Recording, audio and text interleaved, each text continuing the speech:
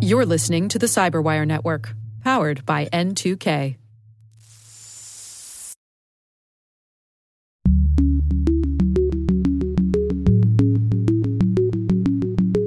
It is not clear in the industry what we're after. Are we trying to have an agreement to have a minimum level of compliance on best practices in cybersecurity, or are we taking a risk-based approach? Hello, everyone, and welcome to Caveat, the Cyberwire's privacy, surveillance, law, and policy podcast. I'm Dave Bittner, and joining me is my co-host, Ben Yelin from the University of Maryland Center for Health and Homeland Security. Hello, Ben. Hello, Dave. Today, Ben has the story of a warrantless phone record surveillance program. I explain how reporters from Rolling Stone tracked visitors to Donald Trump's Mar-a-Lago. And later in the show, Nick Sana of the FAIR Institute and Safe Security is here to discuss challenges the White House faces in attempting to harmonize critical infrastructure regulations. While this show covers legal topics and Ben is a lawyer, the views expressed do not constitute legal advice. For official legal advice on any of the topics we cover, please contact your attorney.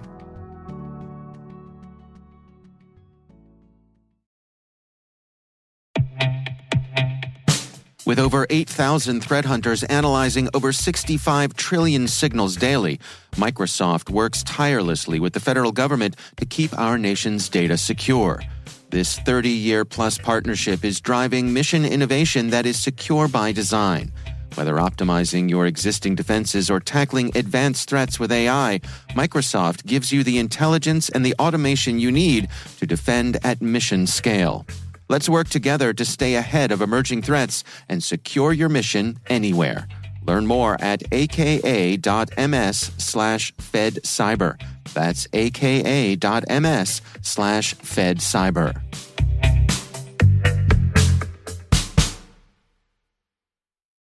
All right, Ben, I am going to start things off for us this week, and I have an article from Rolling Stone. This is written by Aram Sinreich and Jesse Gilbert, and the authors of this article went out and logged into one of the commonly available data brokers, an organization called NEAR, N-E-A-R, the opposite of FAR, and they wanted to see if they could track the comings and goings of public locations or private locations. And in this case, they chose, wait for it, Mar-a-Lago, Donald Trump's Fortress? His Fortress of Solitude. Yes, Yep. what he refers to as his Southern White House. And certainly, one of the most well-known locations and residences in the United States, if not the world. Yeah, I mean, subject to Secret Service protection, so... That's right. It's no doubt it is an important place, but also has had controversy for the potential comings and goings of people there, the guests. There's the whole thing with the top secret documents and all those kinds of things. So it's a place of much interest and intrigue. So the folks at Rolling Stone were curious, what could they find out through run-of-the-mill data brokerage folks? And the answer was a lot.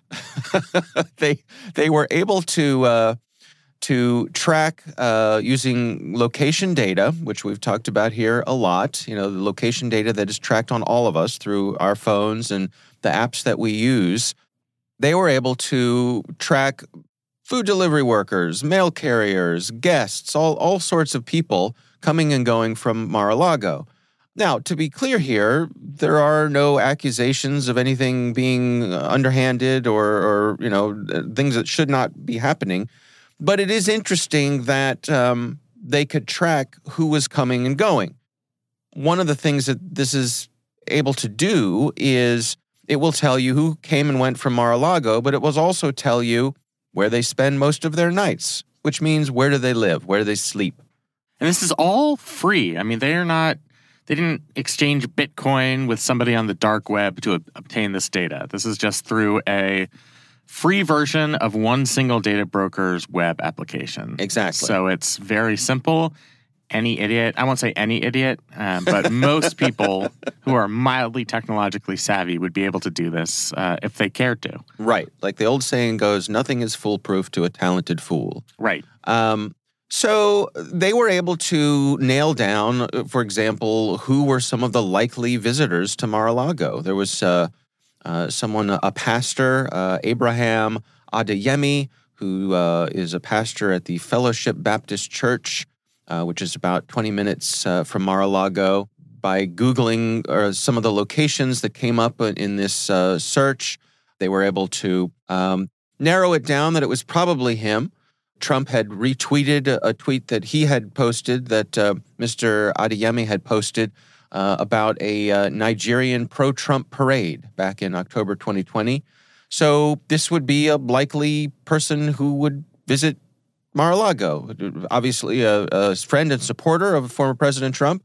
So, I mean, it's fun and it's funny, and, obviously Rolling Stone is a very left-leaning publication, so for them to set their targets on Donald Trump is, wah, wah, wah. Dog bites man news, yeah. Yeah, I mean, there's, take that for what it's worth and all of the baggage that comes along with it.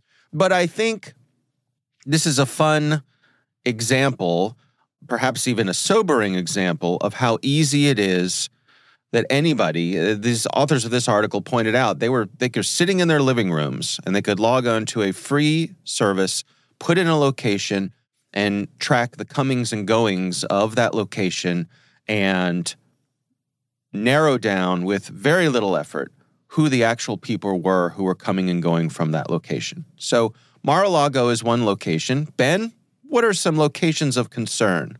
Right. I mean, we're talking about locations that present major national security concerns. The Pentagon, CIA headquarters in Langley, the White House. There are certainly other physical properties that might be subject to this kind of surveillance that might be more serious in terms of national security implications than the former president's residence, although not to minimize the security interests involved there. Yeah. He is the former president, might be the future president. Yeah. So there's certainly something to worry about there. I think the real takeaway from this story, it's not as much a Donald Trump Mar-a-Lago story as it is about the ease of obtaining this data. And it's not just legitimate actors, as they mentioned, like journalists and prosecutors, but if you had blackmailers or foreign intelligence organizations that wanted to obtain this data, they could do so for free and they could do so easily. They might use it to pester a U.S. official with the threat of releasing information. I mean, maybe not Donald Trump, but let's say some other U.S. politician was having an extramarital affair, and that had been revealed based on free searches of this data. That could be used as blackmail, and that could have national security implications as well. So it is very serious, and of course it doesn't only apply to Donald Trump. I think all of us are willingly giving up our location through the thousands of applications that we use. Many of these applications are just Trojan horses for us to share our location data. That data is very valuable. It's purchased. There are a lot of organizations that purchase this data, and any half-witted journalist who's willing to take the time can really learn a lot about a person, about a location based on this freely available data.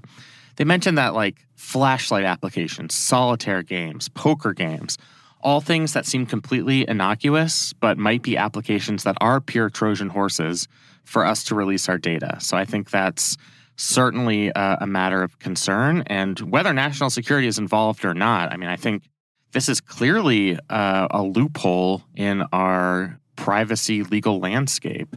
The fact that this is so free and easy, and the fact that this allows not just journalists, but potentially governments to spy on us, I think is a cause of great concern. I think it's something that Congress really needs to address. Yeah, but they point out, the authors of this article point out, they say, that they were able to do this using the free version of a single data broker's web app. They write, now imagine what a dedicated forensic team could do working 24/7 with access to the full paid services of every commercial data broker, in addition to all of the other data sources out there, from high-tech hacking to old-fashioned surveillance.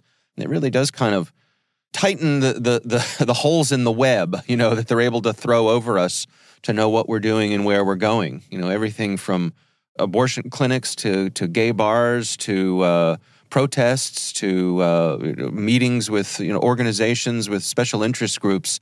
All of that stuff is so easy to track now, it's a real problem. It is. The last line of this article says, quote, every conversation about the future technology needs to begin with someone asking what's the worst that could happen. I think is the correct frame of looking at this.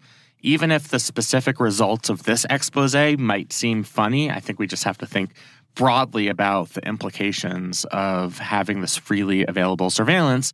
I do think it's incumbent upon all of us to practice the type of privacy hygiene, if you will, in terms of being selective in what applications we use, turning off location services for apps that we don't use, or even for apps that we do use but do not require location services. I think we all just need to be more judicious about this because I think we're just not aware of how much data we're producing simply by virtue of the fact that we have a smartphone. Yeah. And I think to the average person engaging in daily smartphone transactions, that's just not something that crosses their mind. And I think as a society, we need to change that and just raise awareness of how much information we are voluntarily sharing and how easy that information is to obtain. Now, maybe people don't care about it. I mean, this is something that we've talked about in the past. Like, I could get a bullhorn and, go into the middle of Times Square and scream about this all I want.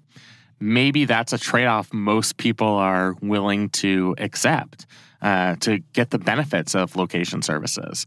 If I want to gamble on FanDuel or whatever, they want to know that I'm in Maryland. That's very useful information for them. They'll probably use it, sell it to a data broker.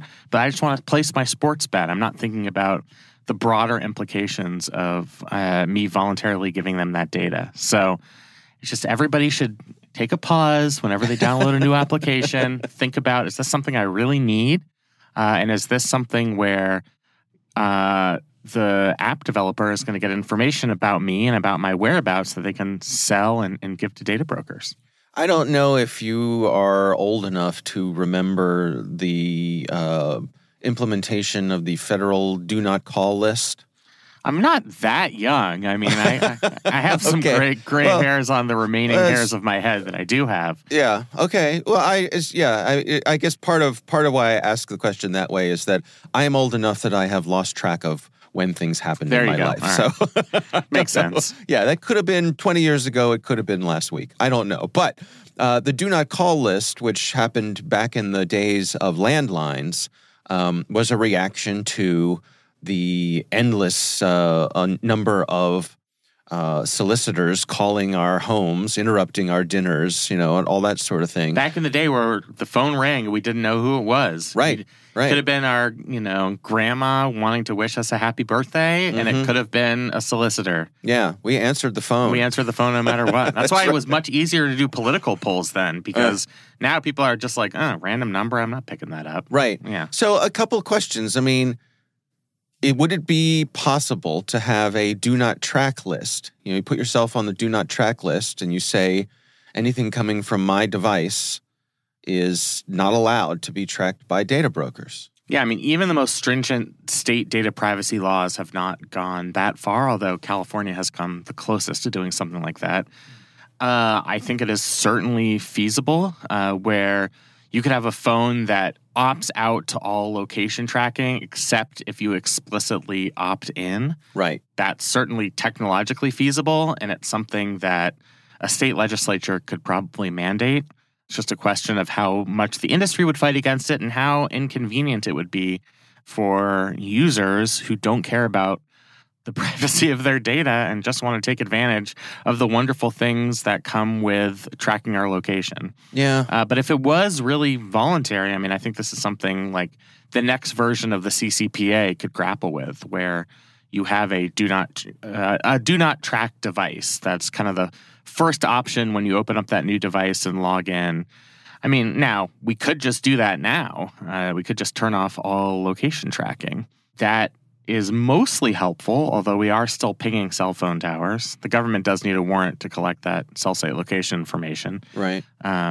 But there are ways we could do that now. But I think any affirmative step that gives people more awareness of exactly what they're giving up when they turn on location services, I think would be useful. The other thing this article points out is that This is a over $300 billion per year business. That's a lot of money. Yeah. And does that, I guess, to what degree does that give them political influence and interest in lobbying to maintain the status quo? I mean, a lot. I always think about the tax prep companies. Like, yeah, it's a completely useless industry. In other countries, the equivalents of the IRS just calculate your taxes, you sign it, and submit it. Right. Right. A lot of Why not? lawmakers have proposed that our IRS just do that. Yeah. But there is money to be made. There are a lot of accountants out there, a lot of people who work for the tax prep companies who shall remain nameless. And it's just become much harder to reform because of those interests there. Now, they don't go in front of Congress and say, this would be a bad policy because I will, lose my third vacation house. Right. They'll go up and say, we are adding a level of convenience for our customers that wouldn't already exist. And why would you take away that type of consumer choice? And I think that argument is not only legitimate, but I also think it's persuasive in many circumstances. Yeah. Being a powerful industry means you have lobbyists. It means that there is a lot at stake in any potential policy change here. And that means there would just be a big fight on the hands of these companies and Congress. I'll also say, me and you talk about this stuff all the time. Yeah. Which means there are a lot of stories like this about how easy it is to collect people's relatively personal data. And maybe this is just kind of depressing, but do enough people care? I mean, I feel like we've now had enough opportunities that if people wanted to learn more about this, they could have. And so I guess that's a rhetorical question. Mm-hmm. Yeah, just learned helplessness or just, it doesn't rise to the top of the list of things. People throw up their hands and they say, what am I going to do? It's not the end of the world. What do I have to hide? Yeah. Right, and how does it actually, I guess the number of people who get affected by it in their day-to-day is low enough that it doesn't rise. Again, I've said it here before and I'll say it again, it's one thing to go after, Donald Trump in kind of a, wink, wink, nudge, nudge kind of way. He's an easy target, right? Right. I'd say a lazy target, right? Yeah. But if somebody did this to Congress and started outing members of Congress and embarrassing members of Congress, I think that's where we would see real change. Not that we're encouraging that. No, but I mean, that's what happened, back in the day with video rentals and library books. Yeah. Same sort of thing happened. They went after members of Congress and it got clamped down on. So just an idea there, the John Olivers of the world, the rabble-rousers. Yeah, if you have any, if you need some episode ideas. All right. We're happy to be your writers. There you go. All right, that's what I have for us this week. Ben, what do you got for us? So I have an article from Wired, and this was about a secretive White House surveillance program which gives cops access to trillions of U.S. phone records. If this sounds familiar, it sort of is. We've had a lot of controversy over the past decade from what Edward Snowden revealed was our call detail records program, where for national security purposes, we collected nearly all call detail records from most of the major phone companies, kept them in a searchable database so we could perform queries on it. Right. A lot of outrage came out of the revelation of that program. We reformed it. That data was to remain with the telecommunications company, and we would only be able to obtain it as a government with a lawful order from the FISA court. So that's all in the national security context. That authority has actually expired, which is interesting but a little tangential to this story. I think what we weren't keeping track of is how common this is domestically. So there's this little-known surveillance program. It is called DAS, which stands for Data Analytical Services, and it allows federal, state, and local law enforcement to mine the details of our call records. These are people who are not suspects of any crime. It may, in fact, include victims of crimes. And they do this through what's called chain analysis. So you are not just targeting an individual phone number or an individual criminal suspect, for example, but then you're going 1-2 hops down the line. So anyone who called the targeted individual, and then anybody who called that target. And when you start to think about, how many phone calls some people make, that ends up being a really significant number of records. So this program, which used to be known as Hemisphere, is run in coordination with AT&T. They capture and conduct analysis of U.S. call records for state, local, and federal law enforcement agencies. I think kind of largely because of the Snowden disclosures and the controversy over the call detail records program. The previous version of this program was defunded during the Obama years. It was brought back during the Trump years in 2017, quickly defunded when Biden became president, and then he was like, you know what? Yeah, it might actually be a useful crime-fighting national security tool. Let's bring it back. Probably got pressure from his agencies to say, hey, this is a tool This is pretty cool, yeah. So our old friend Ron Wyden, who is always on the lookout for pervasive bulk surveillance programs, sent a letter to the Attorney General saying he had serious concerns about the legality of this program. He is not able to divulge all the information about it because it's classified, but he said that this information would justifiably outrage many Americans and other members of Congress. The question is whether all of this is legal. They reached out to AT&T, and a spokesperson declined a request for comment, simply saying that the company is required by laws to comply with lawful subpoenas. It doesn't seem like, if we're talking about a vast number of records here, that all of this is pursuant to some subpoena. It seems more bulk and routine than that. Well, this article talks about how AT&T charges money for this, so that AT&T has a profit motive here. Right. So, law enforcement agencies are paying AT&T to retain this data. What we don't know is how long they're retaining the data, so how far back the data goes. And then, we just have a lot of unanswered questions of what kind of suspects they're using this authority to target, in what kind of cases they are using it, what are some of the oversight mechanisms. We're really in the dark on all of that. What we do know based on leaked documents is that agencies as diverse as the U.S. Postal Service to the New York Department of Corrections participated in training sessions for DAS. Basically an opportunity for law enforcement to say, hey, here's this awesome tool that we have. If you want to pay AT&T for it, it can be really useful in apprehending criminals. Right.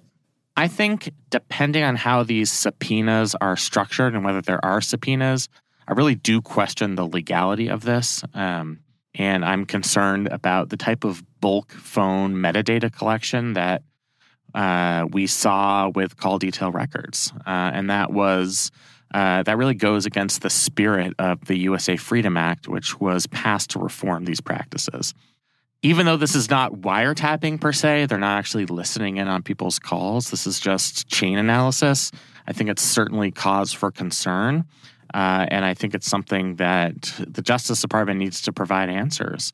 And how they're using this, how local law enforcement is using this, AT&T's role, how this is legal under a bunch of federal statutes, including the Electronic Communications Privacy Act. Now, that act may not apply because the collection here occurs through the telecommunications backbone. Generally, ECPA applies to just information kept with the service providers themselves, not over the infrastructure that supports our telephone networks. I know. So many loopholes. This is what lawyers are good for. Yeah. So just so I'm crystal clear here. So after the Snowden revelations, legislation passed on bulk collection. For national security purposes, yes. Right. Mm-hmm. And so what we're saying here is that this program could run afoul of that legislation that was passed post-Snowden. Yeah, so there are two problems with that. One is that legislation actually expired. Okay. This is one of the weirder things that's happened in the past several years. Yeah. The House and the Senate passed separate bills to reauthorize the USA Freedom Act and extend it for a number of years. Okay. They happened to do that in March 2020, which was just the worst time to try and reconcile a piece of legislation through Congress, since we were all in our houses, safely watching Netflix and ordering Amazon delivery services. And so it just kind of they never were able to agree on an extension. It never got reauthorized. And also, I think our national security agencies determined that the program itself, collecting phone records for national security purposes, just really wasn't worth it anymore for a couple of reasons. Right. One is because our targets don't really use telephones as much as they used to. And the heyday of Al-Qaeda, for example, and if they are using telephones, it's voice over IP, which would require a different legal authority. And then the other reason is just the nature of the threats that this program was designed to target. So when we authorized this under the USA Patriot Act in the early 2000s, this is about Al-Qaeda, which was really a top-down organization. So if you could see that person X in the U.S. was calling another person who had been in contact with senior leadership of Al-Qaeda, that would be very useful information. But there aren't really those types of centralized terrorism groups, especially in kind of the ISIS age of the past several years and some of the threats that exist now. It's just far more decentralized. So we allowed that authority to lapse. But again, that was in the context of national security. This program is in the context of law enforcement. I do think it's instructive, though, that Congress registered their objections to a dragnet phone surveillance program that captured phone metadata. And I think what Ron Wyden is trying to do here by sending this letter is saying this goes against the spirit of the reform effort we all undertook to get rid of bulk metadata phone collection. Right. And the fact that this still exists and that we know so little about it, I think is an affront to that entire effort. So Wyden's letter is basically saying to the DOJ, hey, explain yourself here? Yeah. Basically, it's a challenge to the Attorney General to say, I know what's going on with this program. I'm privy to classified information as a member of various intelligence committees in the Senate. He has access to this information, and I think he's telling Attorney General Garland or Garland's designee to come clean here. Tell us what's going on, how this is being used, release pages of documents related to this project. Now, Wyden's letter, let me just get a little, gossipy here. Yep. So Wyden's letter to the DOJ is leaked. That's how Wired gets a hold of it. Do we think Wyden's staff leaked it? Whoops! Yeah. Is that how these sorts of things work? Did I accidentally CC Wire? What a terrible mistake. Okay. I have no idea if that was an earnest mistake. But it's plausible. It's plausible. Yeah. It is plausible. Okay. All right. Well, we will have a link to that story in the show notes. Of course, we would love to hear from you. If there's something you'd like us to consider for the show, you can email us. It's caveat@n2k.com.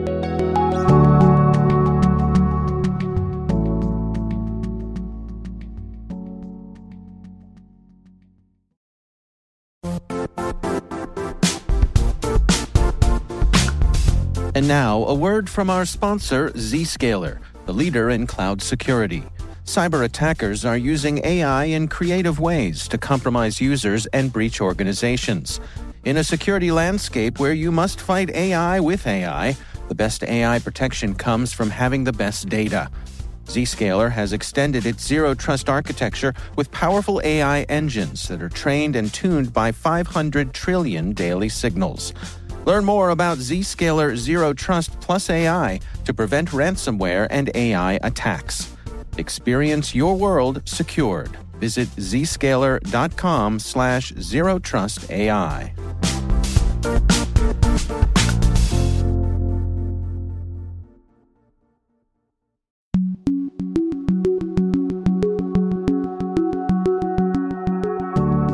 Ben, I recently had the pleasure of speaking with Nick Sana. He is from the FAIR Institute, and he is president of a cyber risk quantification firm called Safe Security. And we're discussing some of the challenges that the White House faces when it comes to harmonizing some of these critical infrastructure regulations. Here's my conversation with Nick Sana. Yeah, the first thing I would start with is that they had this request for information to see, is this a problem? And from my perspective, especially from the Fear Institute perspective, it's absolutely a problem. I don't understand why we need to rehash it again. There's been many studies conducted by many institutions that basically have documented that regulatory overlap is causing many CISOs to spend half their time just reporting on regulatory requirements versus actually managing security. So depending on organization, again, it varies from between 60 and 70% of the organization. And so that has been widely documented by organizations like, MIT, or I've seen an article on Fordham Law Review, Bipartisan Policy Center, GAO, General Government Accountability Office, and, and FEI and the IRS. I mean, the number of organizations have been saying that regulatory, harmonization is a must has been well documented. So we're a bit surprised to see that yet another request for information to explain the problem. I think we need to move forward and start answering some question: who's going to enforce, that harmonization? And so that's what I think the main subject should be.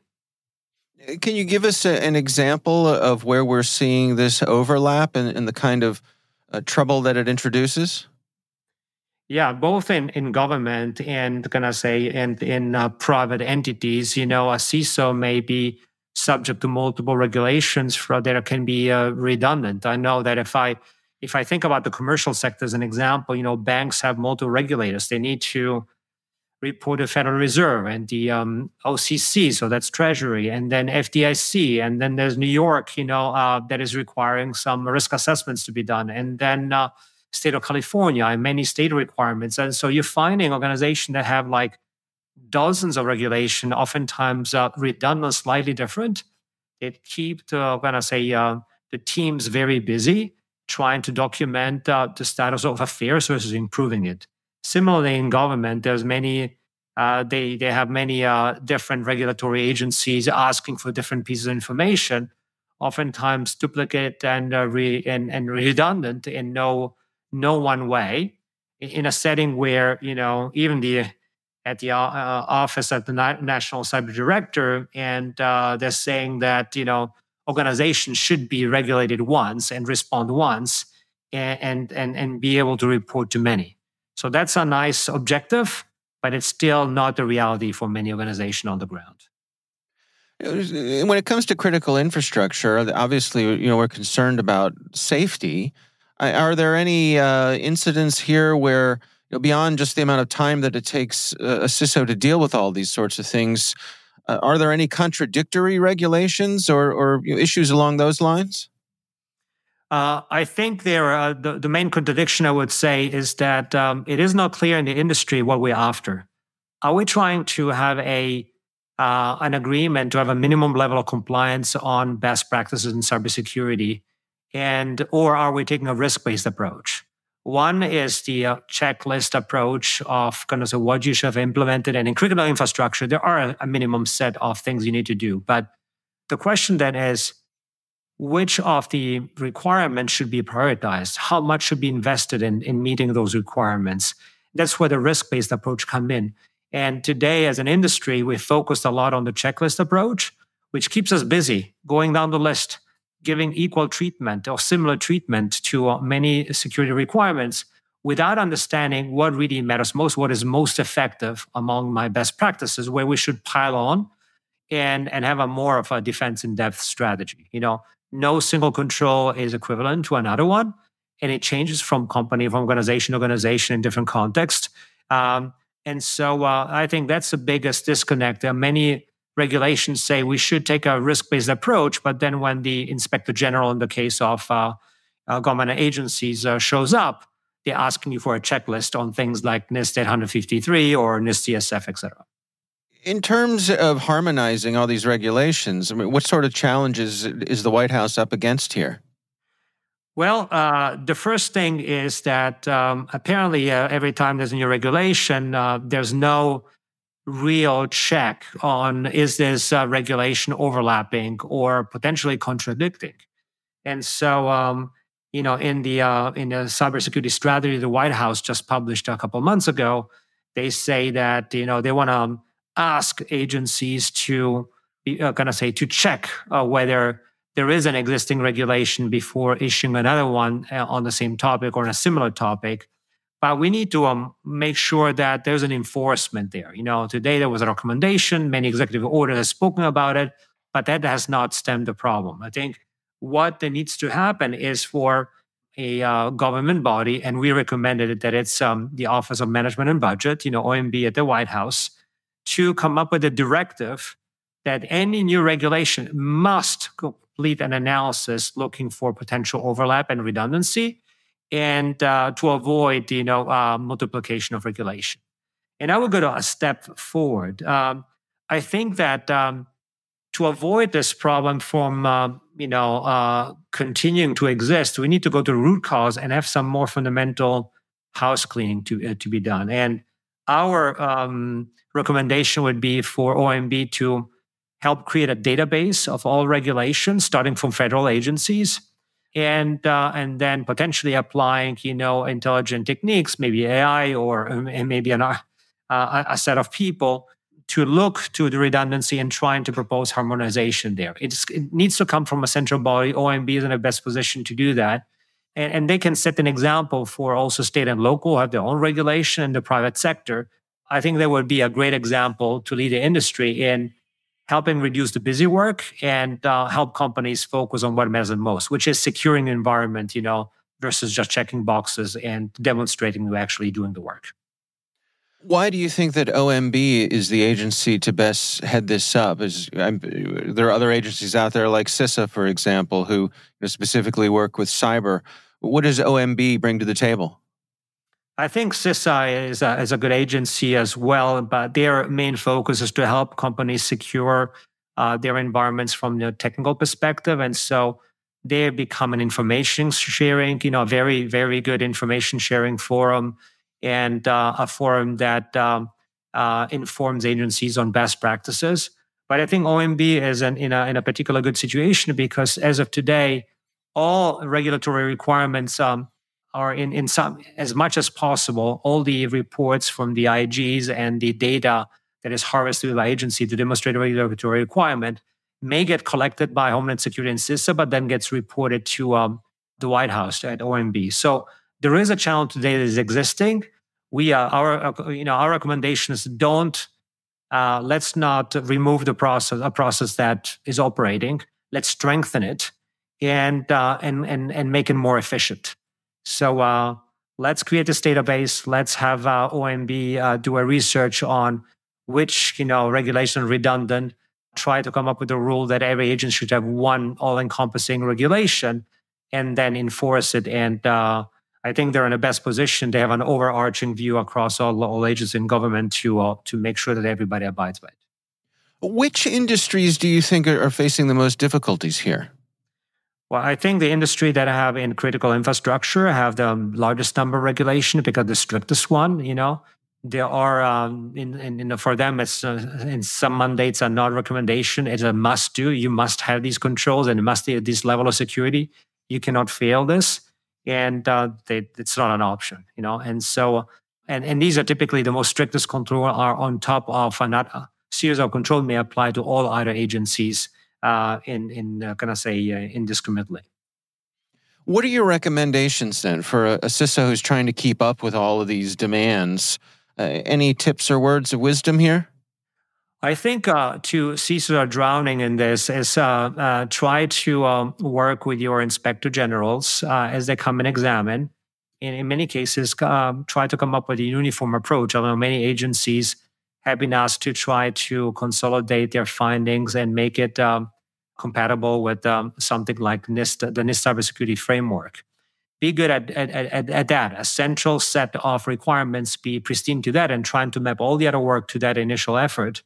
So to minimize the disruption. And when they have a strong understanding that there are some issues that need to require attention, do a risk analysis and show that they're focusing on the biggest bars of risk, on the biggest items that are at risk versus on on less material elements that may check the box and may not be significant in their context. So one, again, pick up one of the regulatory requirements, be really good at that and show, you are abiding by the spirit of having one regulation done well.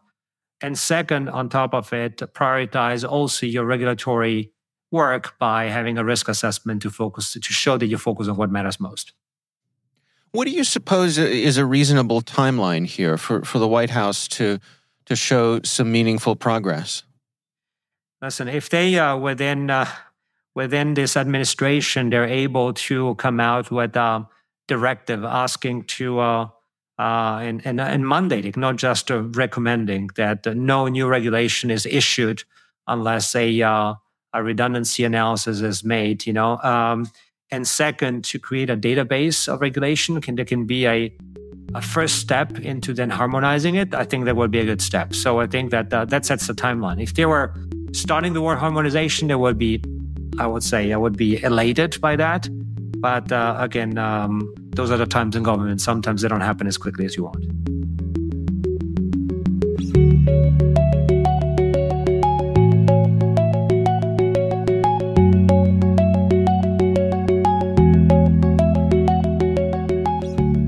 Ben, what do you think about this? Yeah, really interesting interview. I think it just gets to the challenge of these CISOs where you have all of these cyber incident reporting requirements, whether it's through the SEC, state governments. There are a lot of sometimes conflicting demands on these CISOs. And I think it's incumbent upon the White House, to the extent that it can, to try and harmonize some of these regulations in order to minimize the disruption on these CISOs who already have a lot to worry about. Yeah, they certainly do. All right. Well, our thanks to Nick Sana from joining us. Again, he is with the FAIR Institute and also from the cyber risk quantification firm Safe Security. We do appreciate him taking the time and sharing his expertise.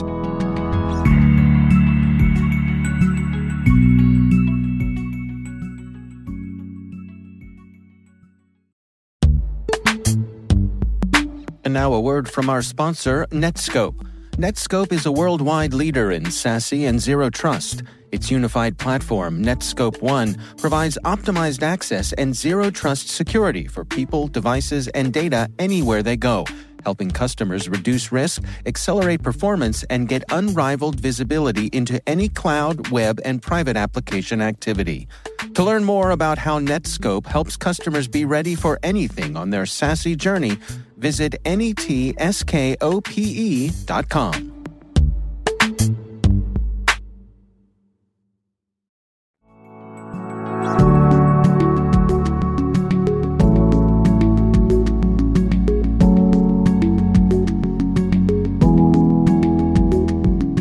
That is our show. We want to thank all of you for listening. A quick reminder that N2K Strategic Workforce Intelligence optimizes the value of your biggest investment, your people. We make you smarter about your team while making your team smarter. Learn more at n2k.com.